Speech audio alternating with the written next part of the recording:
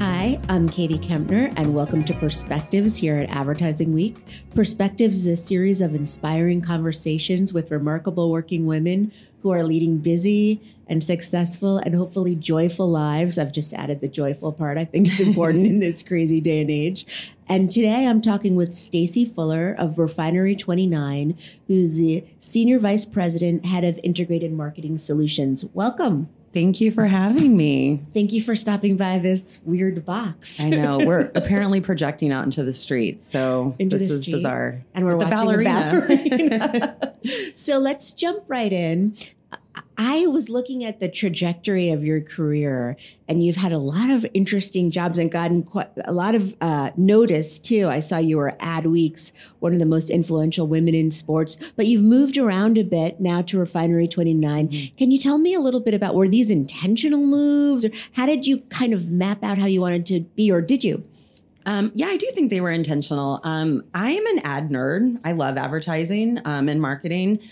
I started my career at a direct agency in the 90s, back when direct agencies were working on digital. And I think it really grounded my career in measurement and KPIs. So that was the foundation of really making sure that everything I was doing had a result and was actionable and we could optimize. From there, I wound up going to Deutsch in Los Angeles. Mm-hmm. I wanted to work in traditional advertising. I got to work on Expedia. So you can blame me and my team for the earworm that is the Expedia.com jingle, which was great because, again, I was able to work for a digital.com that was really changing the shape of travel and making sure that we were using effective advertising so that everybody learned about this new format of booking travel.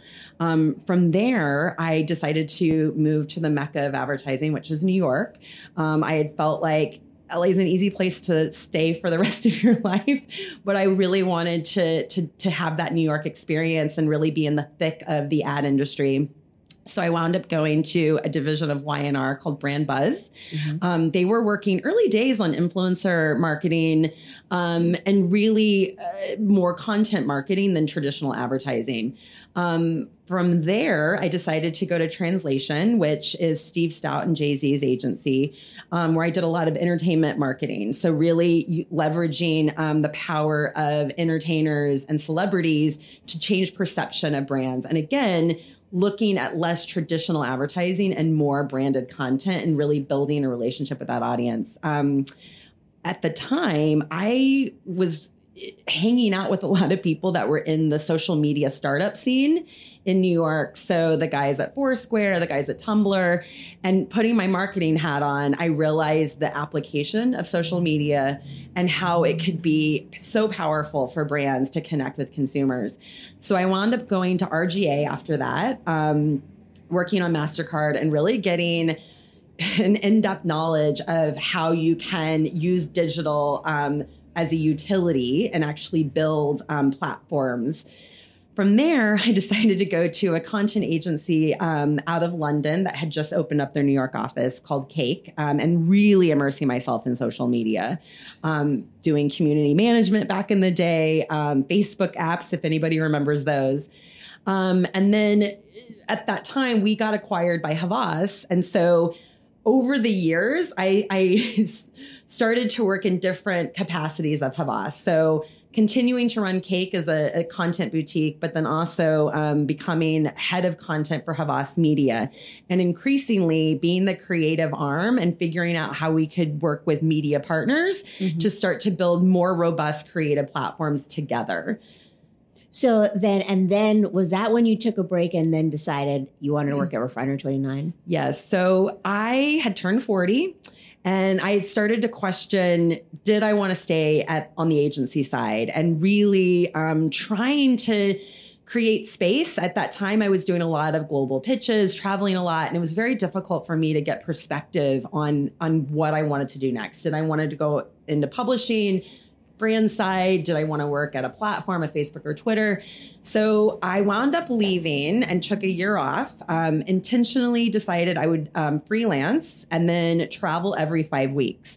And I got to say, one of my biggest pieces of advice is I really tapped into my network of female bosses and went out to all of my female friends and was really vulnerable and said, I'm going to do this. Here's my skill set. I can do everything from branding to pitching to social consultation, and all of the business I got that supported me for a year was through my female colleagues and friends. So at the end of that year, I basically went to my network of recruiters and said, I want to work at a company that is female-led, that is making a difference in the lives of women. And I really was leaning towards the publisher side. And so when I heard about the Refinery role, I started to stalk them and said, I am your girl. You have to hire me. I felt like my experience was perfectly aligned to really help what they were trying to do, which if you're following what's happening in the publishing world, so many brands are going direct to publishers and looking to build larger programs together. So I think using my background in digital and social and content to help Refinery package up what they're able to do through their amazing branded editorial team is I think ultimately what put me in the right position to be able to get this job.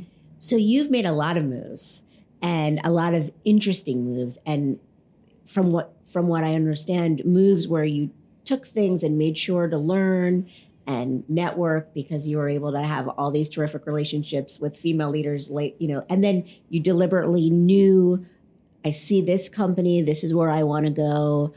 Do you have any advice for, younger women who are starting out, or not even, just people who are not necessarily happy with what they're doing, but they can't quite figure out how to make the next move? Yeah, I would say follow your interests. So really be thoughtful about what it is that you enjoy in your job and start to make a list of the things that you're good at and the things that you're interested in. And I think when you have an intersection of the two, that's really where you can start to thrive. But I don't think enough people are introspective about where their skills are and then what they're interested in. I think a lot of people have interests, and I see this with social media a lot. I love social media, so I should work in social media. Social media is very technical. So if you don't have an analytical mind, I think it's really hard to thrive in social media. So I think understanding as well what each of those jobs entail and then trying things out. I mean, I think that in this day and age with the gig economy, if you are able to freelance, I think that does give you a little bit more exposure into what it's actually like day in and day out. And that's what I did during my time when I freelanced. I worked on the brand side. I worked at an agency. I worked at another publisher and really started to understand what each of those jobs entailed so that I could make a thoughtful decision when I decided to go full time. So you were dating. These different different you disciplines. Spend a lot of time at work. So you need to make sure it's because the other thing about work, it's not just about what you're doing, it's who you're surrounding yourself with. At Refinery, we're 80% women. Having that female energy around all the time, for me, I just light up. I think it's incredible to walk into my office. Not only are we 80% women, we're 40% diverse. So having these women of all colors and shapes and sizes and ages, it is just the most incredible place I've ever worked. And I'm so proud to walk in there every day. That's fantastic to feel that way about your job. So just to continue and end with another piece of advice, do you have one piece of advice that has helped guide you through your life and your career that you could share with us? Yeah, what we do is really fun. We get to be curious, we get to play, we get to laugh. And I think when you lose sight of that joy, it's time to leave. This is a crazy industry. You work crazy hours. You're asked to do insane things. So if you can't find the humor and the joy in that, I always say I take my job seriously, but I don't take myself too seriously. This is advertising. People that get angry and get, uppity, it's like, come on, this is fun. Let's never lose sight of that. Let's try to have a laugh. Let's come together as a team and solve these problems in a fun, delightful way. That's terrific advice. It was so nice talking to you. Thank you. It was nice to meet you. Thank you so much. This podcast was recorded live in a glass-walled truck provided by BulldogBillboards.com. I met the team at Advertising Week New York, and what was fascinating to me is that despite conversations throughout the week about the incredibly complex and very digital means of reaching consumers, that sometimes if you want immediate impact, that a billboard truck can be the way to go. Bulldog billboards have trucks in multiple sizes, and there's quite literally no project too big or too small. So whether it's a glass wall truck that you want or an LED screen on the side of a truck that you're interested in, they can do it for you. So for more information, visit bulldogbillboards.com. And of course, thank you very much for listening. You've been listening to a podcast production of AW360, the year-round content destination from Advertising Week. Visit AW360 at 360.advertisingweek.com and be sure to check out the other AW360 podcasts now available on iTunes, Google Play, Spotify, and Stitcher.